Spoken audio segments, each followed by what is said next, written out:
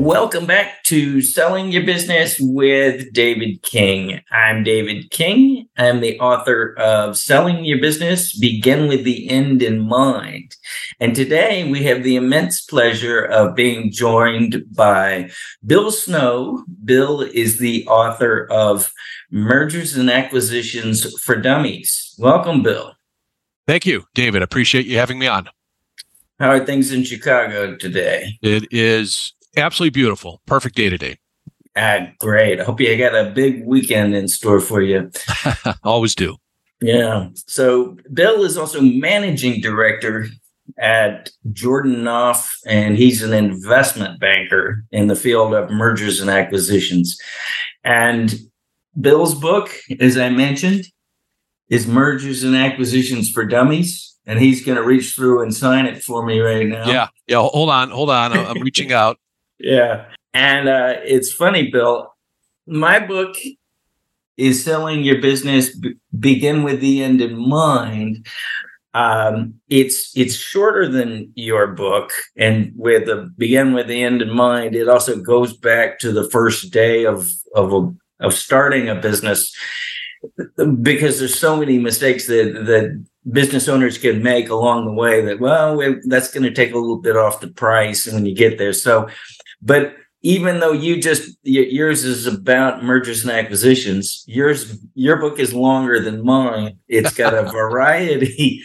It's got a variety of different topics, and it's funny that there's so much more to say about mergers and acquisitions than other types of deals. If there were a book about initial public offerings, I don't think anybody would read it, because it's just not, there's not that as many things to say. And mergers and acquisitions, it's kind of like watching the movie Pulp Fiction. You've seen Pulp Fiction? More times than you will ever know. Yeah. Right. I know that frontwards and backwards, of course. Yeah. And there's so many different stories there that somehow weave all together as one. Quite different, then it's all just kind of bound together. That's kind of like selling your business. How's it going to happen? Well, sit down and just watch. This is going to be interesting. Yeah. So first off, Bill, tell us about yourself, your career, how you got where you are today. Sure. Happy to talk about that. So I've been doing middle market investment banking since 2005.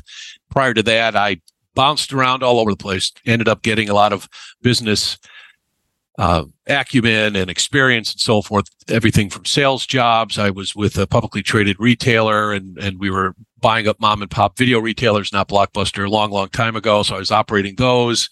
Worked for angel-funded startups and venture-funded startups, tried to play the venture game, and was just pounding my head against the wall. I wrote a book that I gave away for free. It was supposed to be an article. I didn't even know who was going to publish the article. I just had this idea in my mind, and I put it in a PDF, gave that away. It was a little booklet. I wove a narration through it. I claimed that I used Keith Richards' guitar tuning as a paradigm for venture capital, which I kind of do, but I thought that was a little unique and different. And I gave that away for free. And it went all over the internet. I was a very, very minor viral hit before viral hit was a term. I didn't know what to do with it. And as luck would have it, I segued into middle market investment banking. A former colleague was at a firm, and they recruited me. And a few years after I gave that little booklet away for free called Venture Capital 101, Wiley Publishing contacted me. They wanted to write a book. And it's kind of interesting. You were talking about who would buy a book, IPOs for dummies. And they wanted to do LBOs for dummies. And I think they've done that. And I was flattered they reached out to me. But I thought, well, LBO, leveraged debt, that's a form of paying for business. Very interesting. But I thought maybe we should broaden this. And so I came up with M&A for dummies. And they thought that was a terrible idea. Then 2 years later, they called me back with a new idea, M&A for dummies. And so I wrote the first edition in 2010, came out in 2011, and then just this past year, we did the second edition, which just came out at the end of May this year. There's a lot of topics that wouldn't make for good books. A friend of mine from back at Wilson Sonsini said the shortest book that's ever been written is Successful Joint Ventures. Everybody's got an idea, but generally the merger is also, and people looking to go to business school, we're telling you this is interesting. If you want a rewarding career, it's not going to be easy, but this is probably a good rewarding career with a lot of different aspects to it. Fair enough? It can be. I think people sometimes have their view of this business is askance. They I don't know, think it's exciting, open outcry like we're a stock market. And I hate to break it break the news to all the kids who want to get into this, all the college kids or people in their 20s thinking about doing this. It's not that exciting. Okay. It's a lot of quiet work and staring at your computer, doing a lot of analysis. But before that, you have to get the client. And so how do you get that? That's a whole other book and a whole other podcast that we could get into. Then you have to execute the transaction. That's what I started off doing. So I would disseminate the materials and set up the meetings, get the offers, negotiate the deals, and get it across the finish line. The biggest skills that you need if you want to do this kind of work is accounting. And I challenge young people. Some people take me up on this. Some don't. Take a balance sheet, an income statement from a publicly traded company, get a starting point and ending point, and then create a cash flow statement just from the balance sheet and income statement as a test to see if you've got enough accounting skills. So you want to have good accounting skills. You want to have good math skills. So if you struggled in high school in algebra, certainly calculus, we use mostly algebra. If you don't like math, this isn't your job. If you don't like to write, if you're not good at conveying ideas concisely and accurately in writing, this isn't going to be your job. It's a lot of writing, it's a lot of math, it's a lot of accounting. And then, of course, beyond that, when you negotiate, it's being able to negotiate. And to that end, if you're not playing cards with your friends in college and learning some skills at the poker table, doesn't have to be big stakes. But if you're not learning how to read your hand in comparison to what you think other people have, you're going to struggle at this kind of work as well. It's funny, the first thing you mentioned is accounting, and I've got a bit of a concern about future business in America because there's just frankly not enough people who are willing to study accounting these days. Young people today want to study more the computer science and be a programmer or do something different than accounting. It's not drawing people, and the accounting firms are having a hard time filling. I was a CPA before going to law school, and it wasn't glamorous. It was drudgery every day, but I use it every day today in what I do. And if people, you pick up people's books that, it can really harm the value of a business just because you haven't been investing in your accounting all the way. So I see it as an imminent, issue for America to confront. That's a good point. At least the kids that are going to school, if they're studying computer science and programming, I think those are good tracks for them because they'll be able to find work. And obviously, we're demanding more and more on the tech end. But yeah, you're right. I mean, accounting. Well, I make a joke about accounting, good naturedly, because I'm not a CPA, but I'm quite good at it. And I always do this when I'm speaking to a group of accountants, and they love it because I'm making fun of them, but they're so happy that someone's talking about them. They look at each other and say, "Ooh, look at that. He's talking about us." And the joke is, how do people become accountants? They go off to college and they ask somebody, what kind of job can I get where I don't have to talk to people? And someone says accounting, and they say, hot dog, sign me up. Yeah. And they're very, very happy. And then they're doing very well. And then the old people bring them into an office and they say, you're doing great. We're going to promote you. And the accountant says, hot dog, what does that mean? Well, we're going to make you a partner. Well, hot dog, what does that mean? You have to go out and talk to people and bring business in. And then they curl up in a fetal position and cry. So that's kind of the life cycle of the accountant. The definition of a tax attorney is that someone who didn't have the personality to be an accountant. Yeah. All right, we'll stop kicking around accountants. So with your investment banking work that you do today, what's your sweet spot? Are you industry agnostic? Any particular size? Yeah, we are middle market or lower middle market, depending on how you want to define it. So it's typically been 10 million to 300 million in revenue. In the past, it's been at least $1 million of EBITDA. So all you kids that are thinking about being investment bankers, if you don't know what EBITDA is, you better study. And by the way, it's this is a little plug for my book. It is described in the book. So it's been $1 million EBITDA, but I think now a lot of things have changed. Sometimes it's difficult to find buyers for those smaller deals. So we want to see at least $2 million in EBITDA. Industry agnostic. I'm in the Midwest. Not surprisingly, I've done a lot with manufacturers, distribution businesses, some business services has been the focus, but it's been more for me casting a wide net, and I want to be able to bring in as many opportunities as possible and then have other colleagues at the firm work on who might have some specific industry domain experience and knowledge, be able to work on those transactions as I bring them in. It's funny. I mean, I've worked on $2 billion deals and $200,000 deals. Sometimes they can be just as difficult to close a really small deal as it can be a huge deal. It kind of the economies of scale here make it hard for small business owners to get the professional services they need to really pull their chips off the table. Yeah, you're absolutely right. In fact, sometimes those smaller deals require more hand-holding and pounding the table and pushing to find the buyer and get the thing across the finish line, just because a smaller company is going to have more risk than a large company. A $5 million EBITDA business, if it has a downturn and loses $1 million in earnings, well, that's painful, but it's probably not going to go out of business. $1 million EBITDA business who loses $1 million in earnings, they're in trouble. And so you have more room to work with. And I think a lot of business owners sometimes struggle to understand that. It's kind of counterintuitive, but the check is the amount of work needed to get the big deal done and the little deal done is going to be about the same.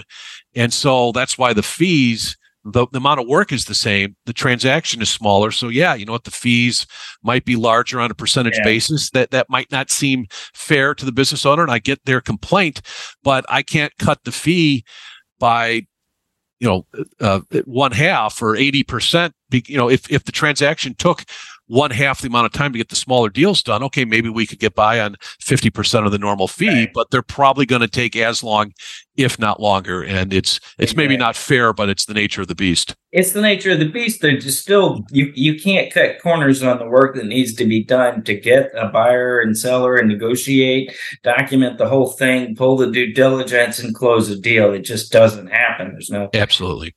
Yeah, absolutely. So let's take a generic business, say a $50 million cheesehead manufacturing business in Milwaukee, right around the corner from you. And when do they usually show up on your desk? When do you meet them? T- when do you start working with a company like that makes boxes for cheeseheads?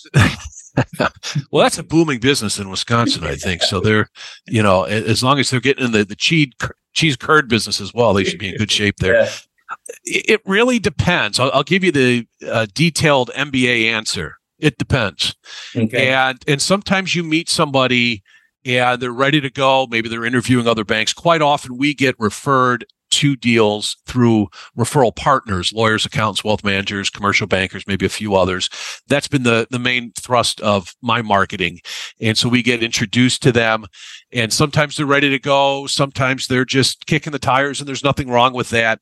So it's really difficult to say with an absolute blanket statement. So, like I said, sometimes it's just a few weeks or a couple months. I have things that I've been chasing for 7-8 years. I've been buying a foursome at a charity golf outing because of the business owner who I know, and I'd like to get his business. It's a good charity. I'm happy to support it. It supports our veterans. But that's been going on for, 7-8 years. I take them out golfing and trying to develop that relationship. So sometimes it's quick and sometimes it goes on for years or a decade. Okay. But in an ideal situation, would you say you need about this much time to properly do your work? The preparatory work, T minus closing, a year, 2 years? If they're ready to go, probably about 9 months, give or take. Okay. And do you sometimes, this happens to me, when working as an attorney, deals will just show up on my desk. Oh, we already signed this letter of intent. Don't worry, it's not binding. Yeah, it's not binding, and it's not getting any better either. But go ahead. Here we are. Do you ever get deals where you get a relatively short fuse and it's even locked and loaded that you don't get a whole lot of rework on the letter of intent? Well, no, that hasn't happened. I'm the one writing the letter of it. Well, I'm the one negotiating with the client, and so I'm the one negotiating the letter of intent. We'd like to bring the lawyer in and get the lawyer's blessing and have the lawyer's input. Hey, you guys should do it like this instead of like that, which is very, very valuable. Clients sometimes don't want to do it, and it's pushing a string, trying to get them to bring the lawyer in. Why? Lawyers have this thing called billing. If you heard about this, where they want to charge for their work. Isn't that a crazy thing? They want to get paid for doing good work. So a lot of times the business owners don't want to do that, which I think is a mistake, but ideally we do get the lawyers involved. Are you speaking of those damn lawyers, are you seeing a lot of them moving more towards fixed fees so there's not so much tension over paying to get the work you need? I've seen both, and it really depends on the deal and so forth. So there's some lawyers I know that will work on a fixed fee, and that's nice knowing that what it's going to be.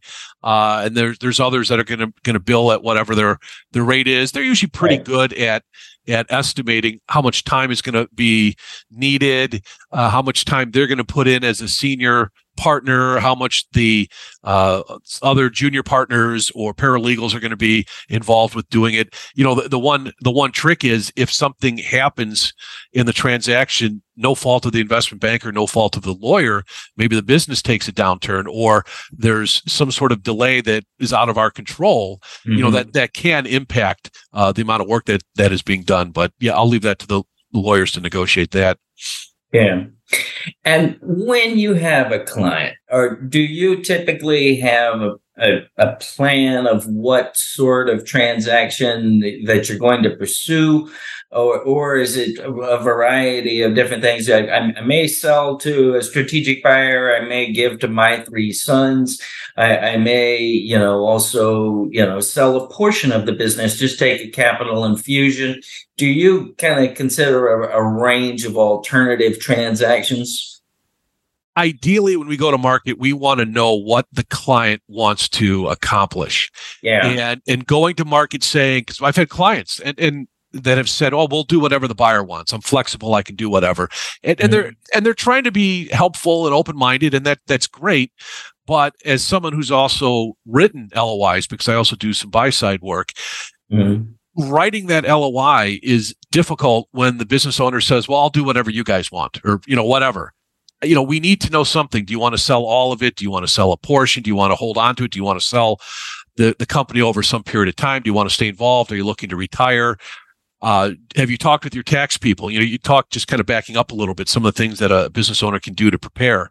Have they talked with their tax advisors about what is the preferred structure? Of course, everybody thinks assets and do an asset deal or a stock deal, but understanding that, but have they actually crunched the numbers? I call it the yes, because I've dealt with this enough. The business owner calls up the tax person, and the tax person kind of dismissively waves the hand. Yeah, do a stock deal. You'll be fine.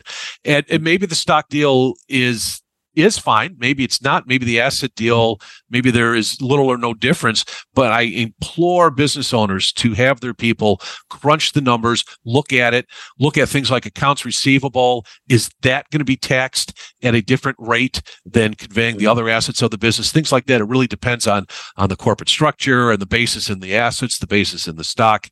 And so if they can do that, that is a huge help. Hopefully they're also working with a wealth advisor, somebody who can help them manage the money after the deal's done.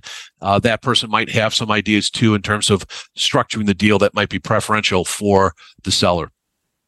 It's great when you get to the eve of the sale and they say, "What can I do to cut the taxes?" And I'm like, "What could you have done?" is the question. That ship sailed 2 years ago in terms of what we could have done.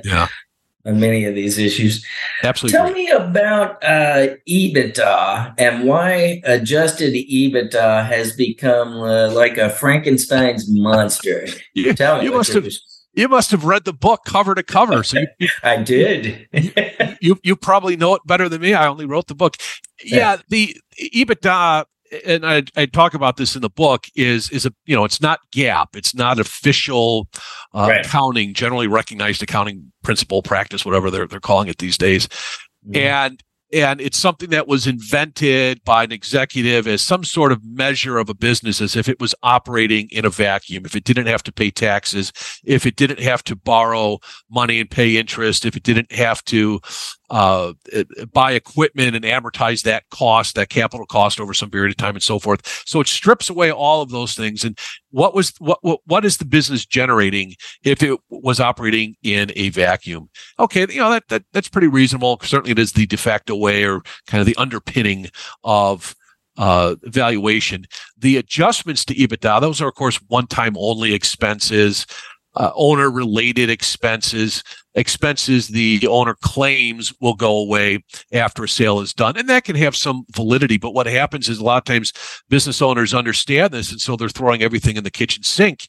And, well, this is a one-time only expense. This is a one-time only expense. As we tell them, if every single month you have $20,000, $30,000 in so-called one-time only expenses, but every single month, maybe it's a different expense, but every month you're having that kind of expense, a buyer is going to say, wait a minute, this really doesn't go away. This might be an assortment of different expenses, but it really doesn't go away. I'm going to be incurring, pick the topic or pick the specific expense. I'm going to be incurring this every single month. And so they're going to battle about that.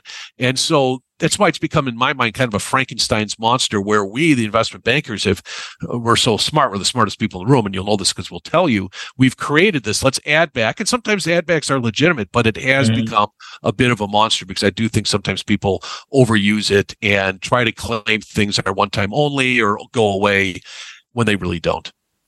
Yeah, that can be a sticky part of the deal, to break it to owners that with these ad backs we're hoping to get aren't going to fly. With the other side here. And you look past the numbers to determine a company's true value. It's great. I had a really interesting guest a few weeks ago, Mac Lackey, who's owned several businesses that he sold, and he was talking about how it's not primarily the numbers that determine a value to a buyer. They're looking for the other, the innovations, the team. What do you see as the drivers of a company's valuation? It's not just dollars and cents. Yeah, that's a great question, and it's kind of difficult to define that, certainly in a one-size-fits-all approach. The way that we look at valuation, we'll do a valuation exercise. We don't share this with the buyer. This is just for internal discussions with the business owner, and we'll look at comparable transaction.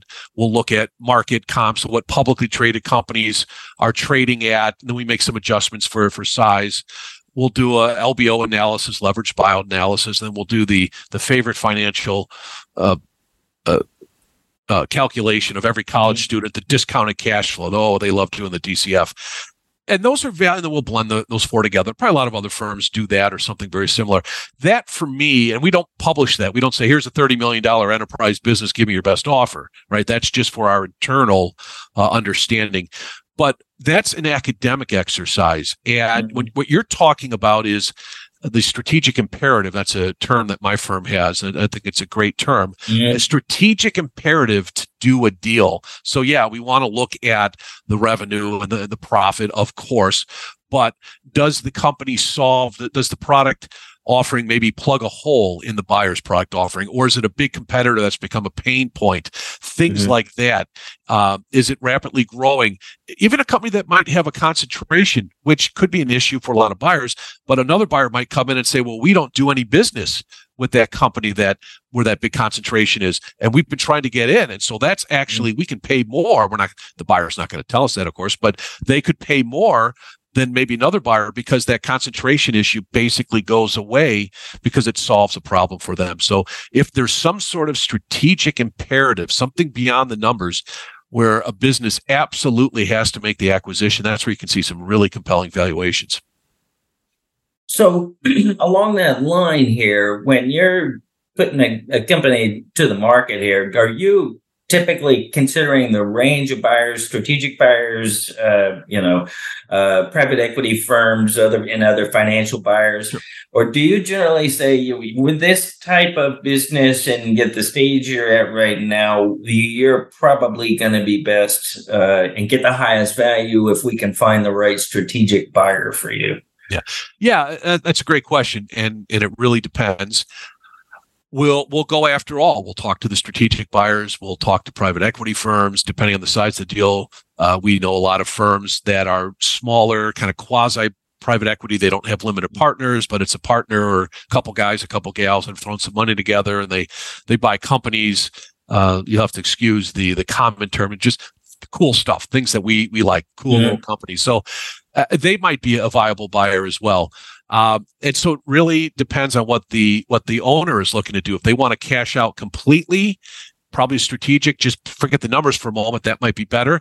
If they're looking at maybe selling a piece of the company, working for a few more years, and then selling again, maybe working with a partner who can help with acquisitions or help make investment and make the business worth more over the next few years, maybe a private equity firm is going to be sell a piece to the private equity firm, build it up a little bit, and in 3, 4, 5, 6, 7 years, sell it maybe to a strategic and get the so-called second bite of the apple. So it starts with what the seller wants to do. What is the seller trying to accomplish? Create liquidity, retire, bring in a strategic partner to help expand the business.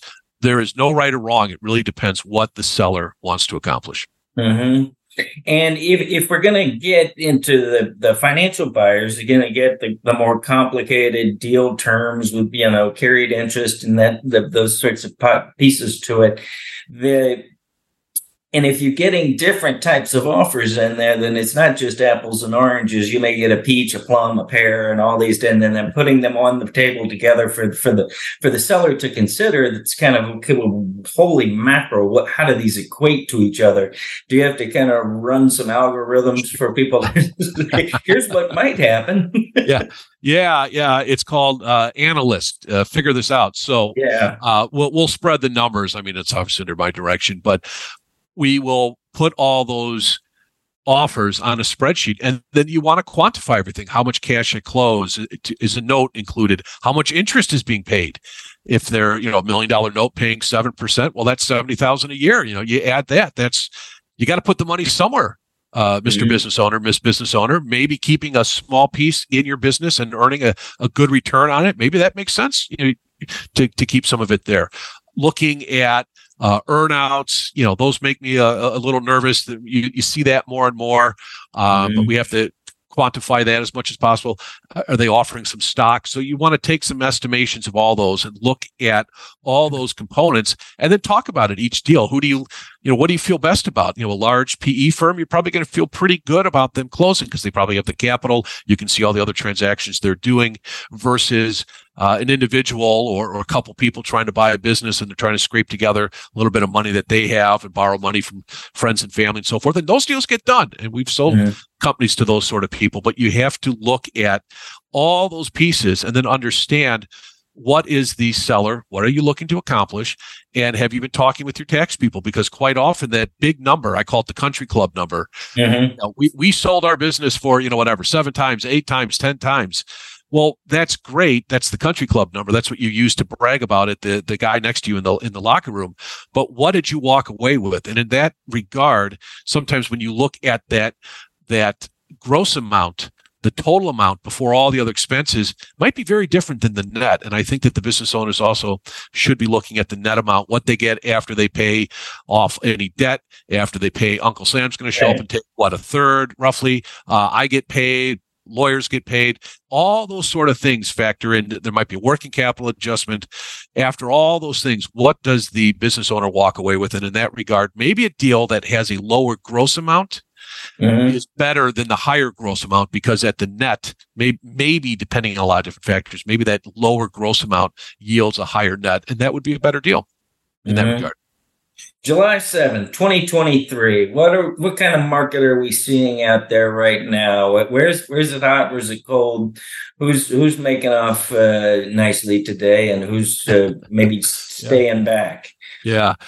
Well, that's a great question, and that comes up all the time. What does the market look like? And as I point out to people, the market at M&A, like any other market, is divided into buyers and sellers. And in that regard, the demand from buyers, strategic buyers, private equity firms, and so forth, remains very, very high. I get called and emailed on a daily basis, usually from PE firms. They want to talk about what they're looking for. And of course, they want to hear what we have in the pipeline.